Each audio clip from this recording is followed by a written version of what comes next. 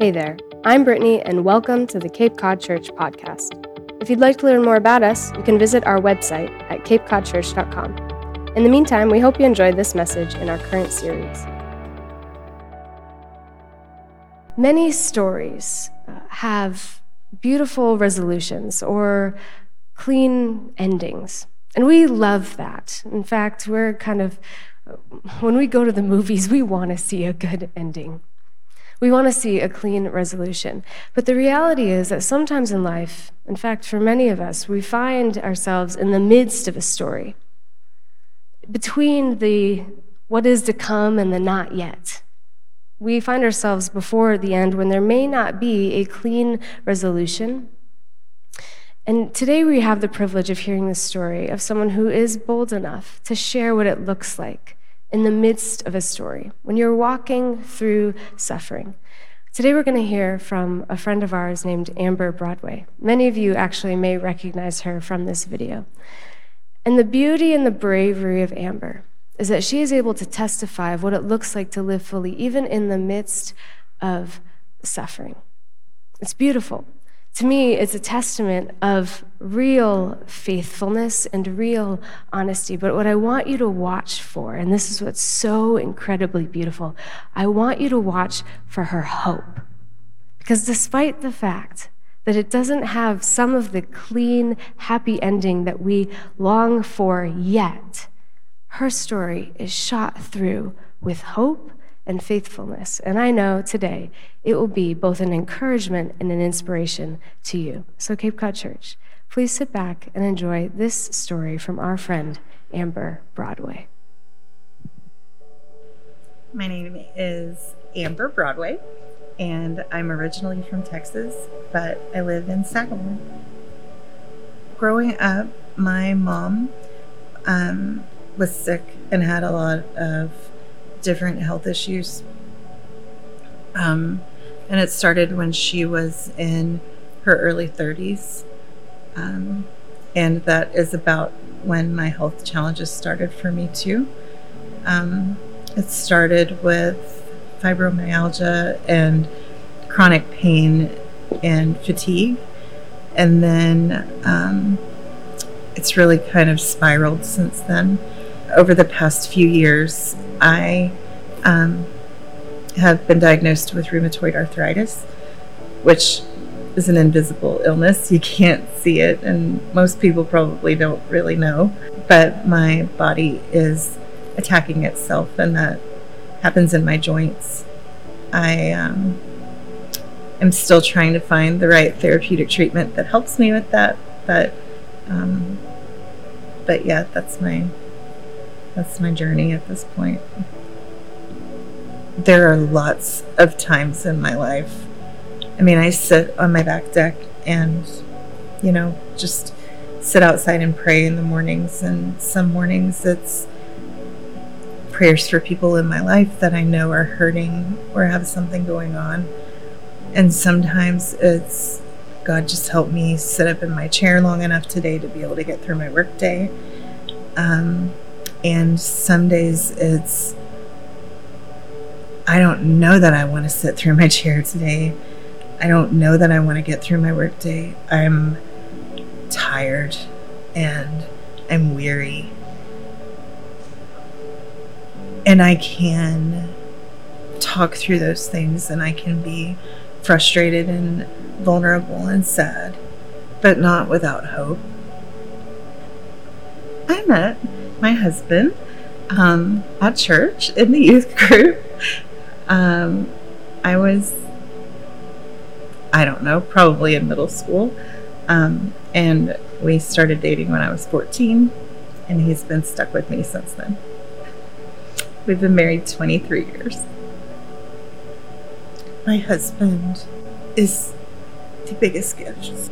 He really got the short end of the stick when it came to in sickness and health in those parts of our vows. Stuart always carries the burdens that we have collectively as a family, and he does it with me, not for me. I have a tattoo on my forearm that has a couple of spoons. So the story is that everybody starts with the same number of spoons in a day, and your spoons represent your energy and your capacity for that day. So if we all start with 12 spoons in a day, most people are able to use 1 spoon per activity and get through their day and do the things that they need to do. But for somebody that has a chronic health issue, some days you don't have the same number of spoons as everybody else. Spoons are a way for my family and friends to relate and kind of meet me where I am. And for me to be vulnerable and honest, I think it's just very straightforward. How many spoons do you have? Or for me to say, I'm running out of spoons today, I'm not able to do, something that I might want to do. A full life for me looks different than it does to other people. Some days the full life for me is being able to get out of bed and go to my desk downstairs and get through a day of work. So my expectations for what living fully is look a little bit different than I think a lot of people would expect. I think that the me that you see on Sundays when I'm singing, I think that a lot of people don't know what's behind that mask, what's behind the makeup, what's behind the voice. I think a lot of people don't genuinely know what that looks like. So some Sundays, living fully means that I was able to show up and that God could use me as a broken vessel to share his message to other people. And other Sundays, I'm at home watching it on the live stream because I can't get up and come and be with everyone. And that's okay too. I think that's in my journey. That's what living fully looks like for me. Stories are powerful. They are the way we draw meaning out of life, how we share ourselves with others, how moments become family folklore and journeys become lessons. Stories help us see the world with fresh eyes, and our world is full of billions of individual stories from countless perspectives. But what if all our stories pointed to something greater? One beautiful story that made sense of the world. And what if stories had the power to live forever because they were made to? This is your story, my story, our story. This is the Story Project.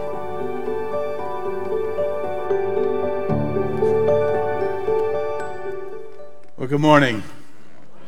I happen to know, just from talking to people, how much bravery it takes to go on and tell your story, to sit down and just open it up in front of hundreds, even thousands of strangers. And I also happen to know that Amber's not able to be here this morning.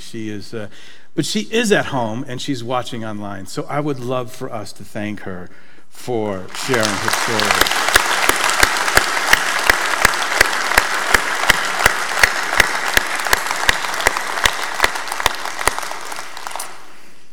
I confess, I have a bias in this series because I love good stories. I've always loved just a good story. In fact, I've probably always thought of my own life in terms of stories. I was born a daydreamer. I don't know if you're a daydreamer, but I was a daydreamer, and all of my life, I've sort of pictured myself in stories. I was thinking about it this week. Probably the earliest story I can remember in, second grade or something like that was in my mind, I was going to be the President of the United States. Man, I'm glad that didn't happen. Wow. I think it was a year later I read a book that changed my life. It was called Nicky, the Wild Dog of the North. Man, I went through a phase where I wanted to be a dog musher. I just dreamed about it. In fact, my very first dog was named Nicky. She wasn't a husky, but she sort of looked like it, and that was the point. That's what I wanted to be. Middle school or just before 5th, 6th grade, I went through a phase. I wanted to be a veterinarian. I had a big heart for animals. I even volunteered in a vet hospital. Article in the newspaper. I was delivering puppies in the 5th grade. It was, man, my destiny was set. And then things changed. I don't know how I got it, but I got the book Pumping Iron with Arnold Schwarzenegger. Man, that was a man right there. I went through a bodybuilding phase. Don't laugh. That was the exact opposite. Man, I was ready. Maybe a couple years later in high school youth group, I started to dream about being a preacher, about being a youth pastor.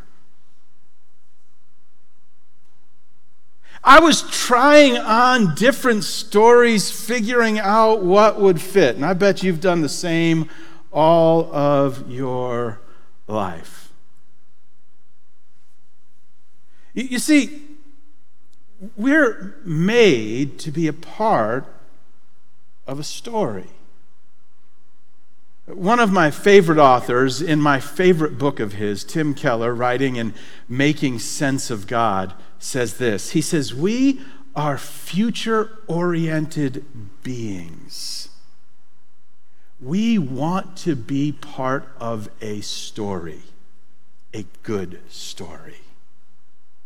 I think that's true. We look at our lives and the arc of it, and we want our life to be a story, and not just a story, a good story, and we're framing it and creating it and crafting it. And I think the reason we want that story is because God made us this way. He put it in our image, our DNA, our soul, our searching, to be a part of a story that's going somewhere that's good. In fact, in one of Jesus' most famous sayings, it could almost be a thesis statement for the story. John 10:10, where he says, the thief comes to steal and kill and destroy, but I came so that you could have life, and life to the full. I came to give you a life, a full life. That's his plan. And it's inside of each of us. We want to be a part of that. Here's the problem, though. That story doesn't come with a table of contents, does it? Man. I mean, you can try and write a table of contents. We all do that, but God's not listening. Because if I were writing the table of contents, here's the truth. 54 years into it, there are a few chapters I would have left out. I'm not saying it would have made my story better. I am saying it would have made it easier. There have just been some chapters that I'm like, God, I don't understand the purpose of that. Why? You see, we are constantly struggling with that question. Why is this chapter a part of the story? Why is suffering a part of the story of our lives? You see, we've been asking that time as long as we can remember. In fact, the very oldest, historically speaking, book in the Bible, the book of Job, is an entire book about how we struggle with suffering. I mean, the whole thing is a narrative of life is great and then it's horrible, and fighting with friends and family and trying to figure it out, and how it all comes back together, and what's happening in the middle, and the cosmic battles at place. It's a story of trying to figure out suffering. And we've been trying to figure it out, well, for forever. Forever. Why is suffering a part of the story? To put it in plain terms, if God is good, why is there so much bad? Why is there evil? In fact, secularism, which is of course on the rise in our world, and its cousin atheism, always points the finger across and says to Christians, you don't have an adequate answer for this. You say God is good, but how come that chapter's in the book? But the truth is, as hard as it is for us to wrestle through it, atheism is an even worse position because it has no answers either. In fact, it's forced into a corner of saying there's really no such thing as suffering because all there is survival of the fittest. The highest law is survival, and when the lion kills the lamb, it's not evil, it's just survival. And how can you call something evil if there's no objective standard for what is good? Because God is the one who gives us something that is a moral standard of good. Eastern religions, Buddhism, Hinduism, and others kind of wade into this space, and they offer us, as an answer, karma. People love to joke about karma. Oh, there's karma. Karma, karma, karma, karma. We roll it out on other people's, but rarely on ourselves. The fact of the matter is, karma is a brutal concept. It says that everything bad in your life is your fault. It may not have been you right now, but it was you in a previous life that you can't remember, and it's your fault. It's just being played out in karma. And not only that, you have to fix it, or you'll be reincarnated as a dog. So get to work. It's a brutally heavy burden to overcome. Christianity wades into this story with an understanding of free will and the choice to follow God or to reject Him, to choose His way or our way, and the entrance of sin into the world. Perhaps no single passage lays it out better than this one in Romans chapter 5. It says in verse 12, when Adam sinned, sin entered the world. So it gives us a narrative, a story, a description of where sin and its associated suffering came from. Adam's sin brought death. That word death is a stand-in for all of the suffering that we endure. So death spread to everyone, for everyone sinned. It may not have started with you and me, but we're a part of it. For the sin of this one man, Adam, caused death to rule over many.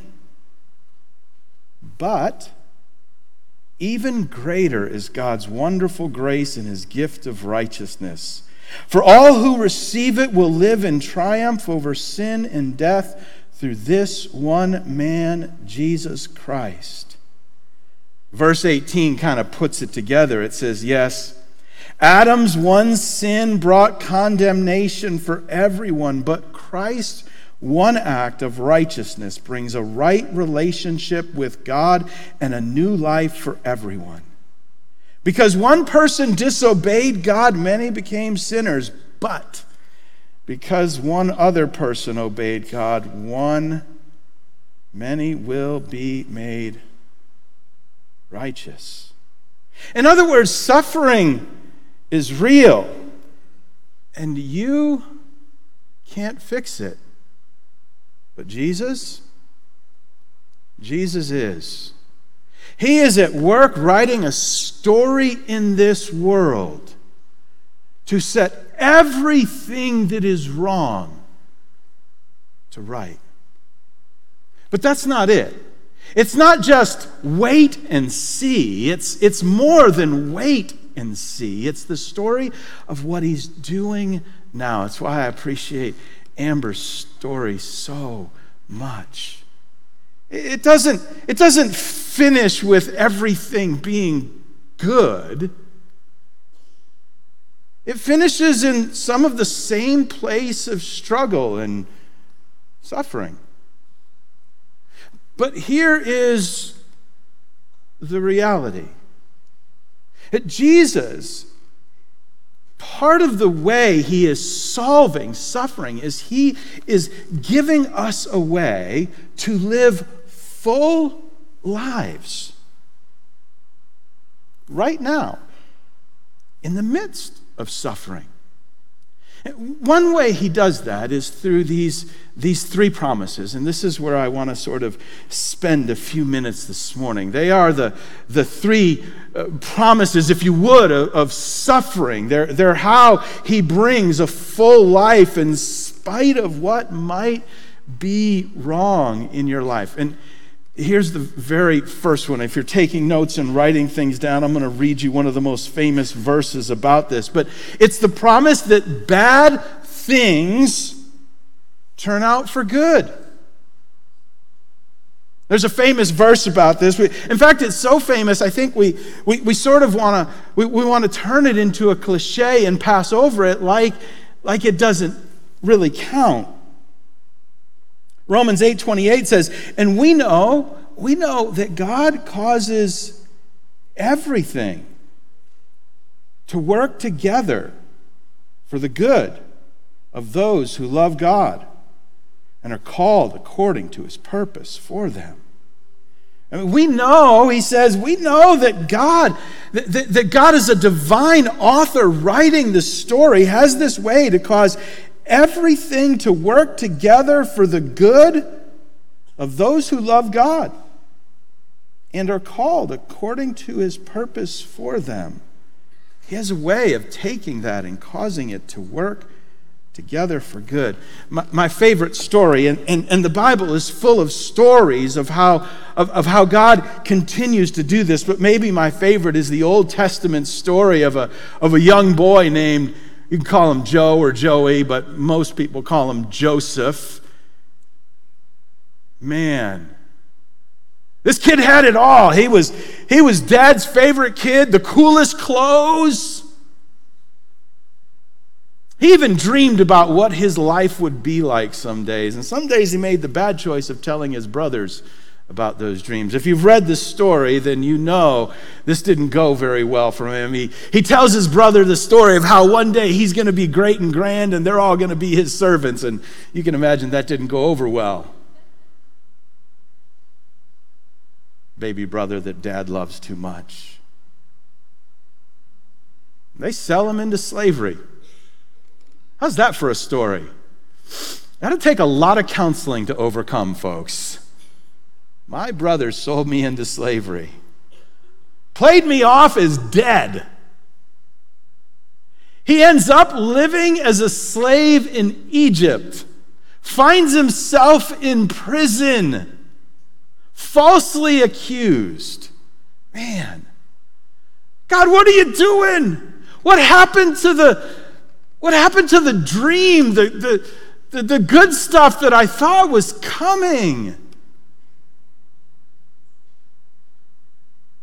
You see, if you're familiar with the story, we always run to how he was elevated to the place of authority. Potiphar and then Pharaoh.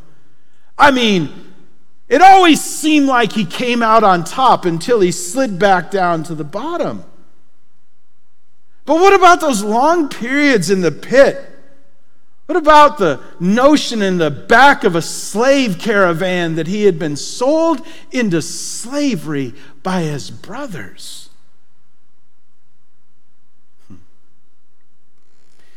And then, of course, there's this moment at the end of his story And it's a great moment. He's risen to power. It's one of those winding stories that only God could orchestrate, and he's now second in command of the kingdom, and there's a famine in the land, and here come his brothers marching down the aisle, coming to beg for food. No idea that the brother they had sold into slavery years before is now the guy in charge of their destiny. Oh, man, we love that part of the story.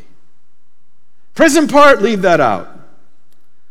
Pit, slavery part, let's not talk about that. We like this part right here, and the part where he stands in front of his brothers and he looks at them and he says, because they don't know.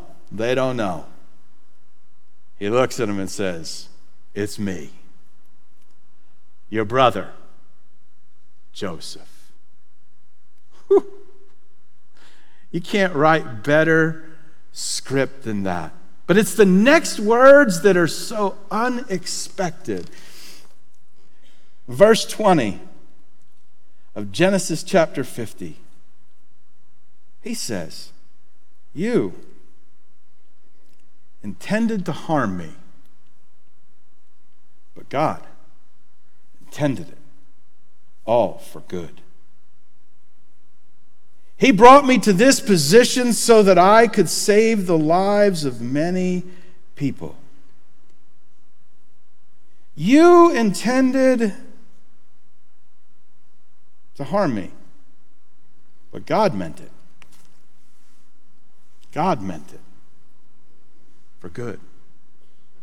Listen, be careful with this, because it's not a way of saying that everything bad in your life is good. That's not the point of the verses or of the story. Evil is evil, bad is bad, but it's not to say that. It's to say that God is writing a story. There's a story arc in my life to those who love Him and those who are living their lives, called according to His purposes, as it says in Romans 8. Listen, living my life for Him. He is a supernatural author who is crafting that story in ways I could never have imagined to do something that is good. There's another promise to this story, and again, I think it's good to be careful in how we understand it. And this is the one, if everybody loves to talk about how God brings good out of bad, nobody likes to talk about this, but it's true, and it might be just what we need to hear, and that is that it's the promise that there can be nobility in suffering. Nobody wants to talk about the reality that it's not that suffering is noble, and this isn't a call to go out and find suffering. But it's the reality that in suffering for a right and a good cause, there's nobility. There's something noble about it. Job shows what this looks like in Job 13, verse 15, where he says this. He says, "God might kill me, but I have no other hope." I think it's the King James that says it this way: "Though he slay me, yet will I serve him." He's my only hope. He's the only one I can turn to. No matter what happens, I'm not giving up on him. Jesus would say it this way in Matthew 6 or 16. Jesus said to his disciples, "If any of you wants to be my follower, you must give up your own way. Take up your cross and follow me. If you hang on to your life, you will lose it. But if you give up your life for my sake, you will save it." There's a certain nobility in suffering for a good and a righteous cause. There's a certain nobility to suffering and reflecting the peace and the power of Jesus Christ in our lives in the middle of the very worst times. What I'm saying is, you'll be able to look at your story and determine whether you're going to write the story of a helpless victim or of one who is powerfully victorious because of what Christ has done in their lives. You see, it's not the kind of thing we love to talk about, the nobility of suffering. But sometimes in the middle of our deepest valleys, when nothing else makes sense, our faithfulness to Christ, our devotion to Him is all that we have left. And with Job, we find ourselves saying, even if he kills me, even if my life ends, I'm going to serve Him. I'm going to serve Him. Do you see that there's something about how we write that story in the midst of suffering? I was reading this past week the story of a missionary named Alan Gardner from the early 1800s. He had spent the first portion of his life as a naval officer. He had climbed the ranks, became a commander, seemed like everything was going right, and then the career path stopped. He never got command of his own vessel, and before he knew it, his career was over. But he got to do one thing he'd always dreamed of doing. He became a missionary. He wanted to give the latter part of his life to taking the gospel to people who'd never heard of it before, literally never heard the story of the gospel.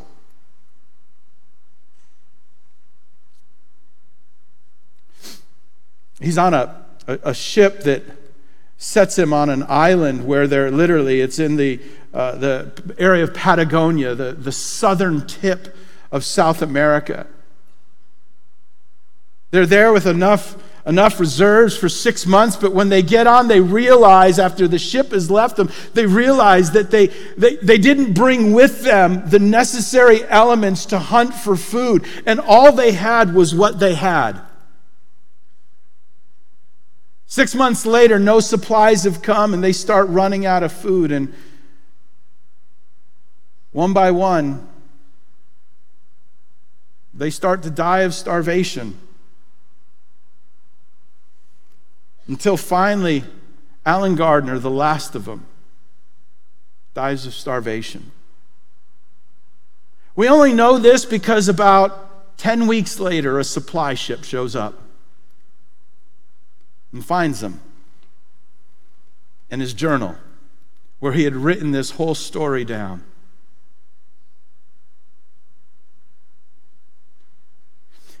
The very last thing he wrote is why we remember Alan Gardner's life. The last thing he wrote in his journal, he said, "I am overwhelmed by the sense of God's goodness in my life."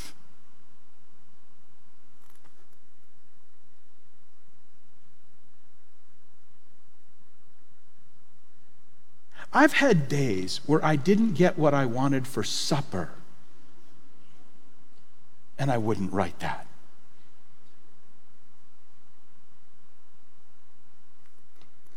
I am overwhelmed by the goodness of God in my life. Nobility that can be found in the midst of suffering. The third promise is maybe the best of all. Because the third promise that God makes to us in the middle of suffering that enables us to live a full life, even when things don't feel all that full, is the promise that the best, the very best, is yet to come. That one day, he's going to set everything that is wrong to right. The very best, listen, the best is not here. Your best life is never now. You may have a good life now. You may have a great day now. But let me tell you, the best, the promise of God is that the best is yet to come. The past year or two, I've been just kind of ruminating on one passage of Scripture, and I wanted to read it to you. It's from Colossians chapter 3. I've spoken on it a few times because it's been so close to my heart, but I wanted to read it to you again because it just reminds me of this. It says, starting in verse 1, it says, since you have been raised to new life with Christ, set your sights on the realities of heaven, where Christ sits in the place of honor at God's right hand. Think about the things of heaven, not the things of earth. For you died to this life, and your real life is hidden with Christ in God. And then it finishes with this. And when Christ, who is your real life, is revealed to the whole world, you will share in all of his glory. When Christ, who is your real life, is revealed.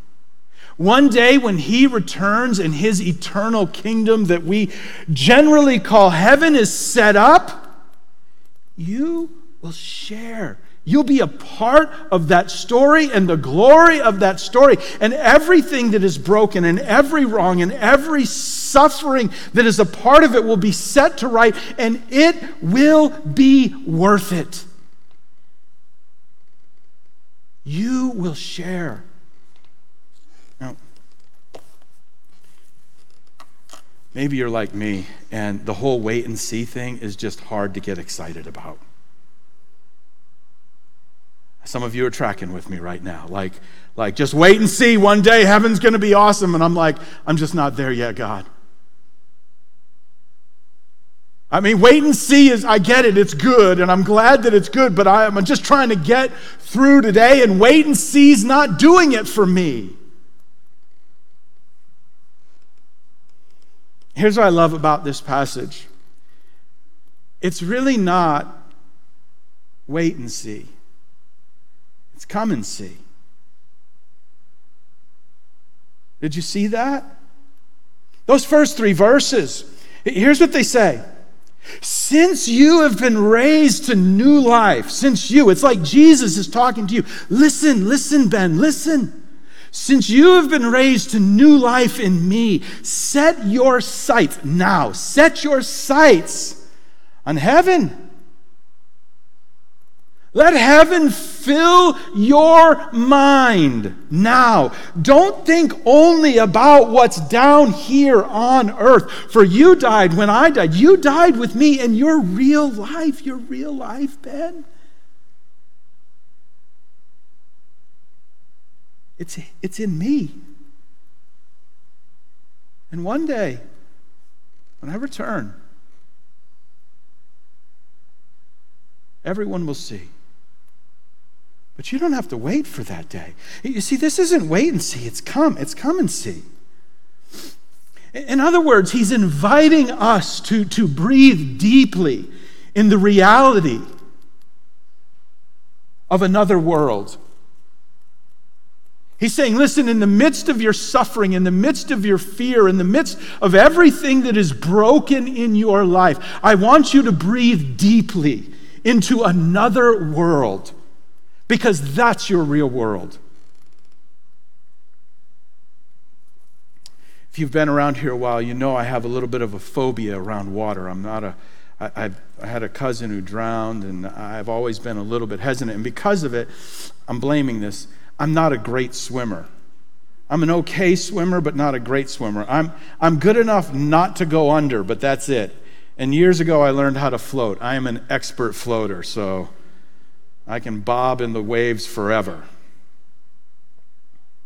And the reason I'm not great is I've never mastered, like I watch people like swimming in the ocean. I'm like, how do they do that? They the hands and the legs going at the same time, that's also confused me. I'm just not coordinated enough, I guess. But the turn of the head and the breathe, I never figured that out. I'm just being confession. I try it and I take in salt water or chlorine, and so I just go like this, back down. It's really hard to swim very long if you can't breathe.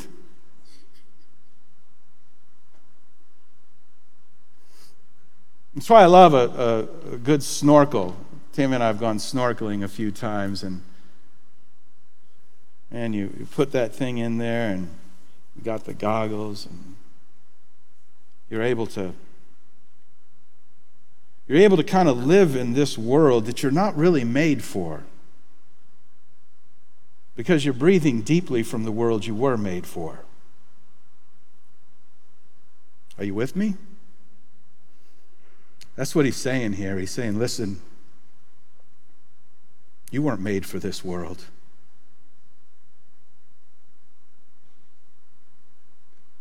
And it'll drown you.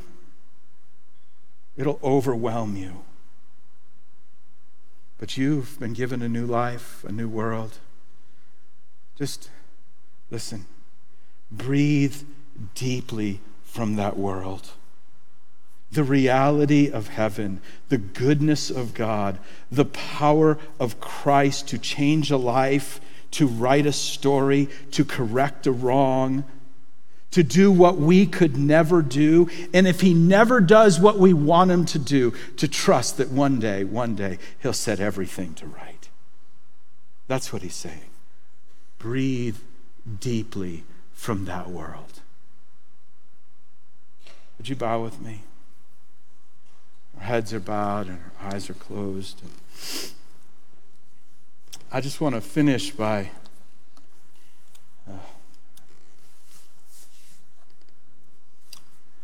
let me finish by praying for those who just find so much in Amber's story that's their story, who just find themselves kind of in the middle of a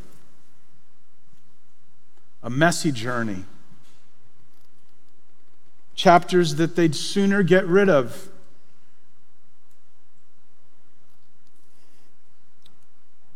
Suffering that doesn't feel like it's a good part of the story.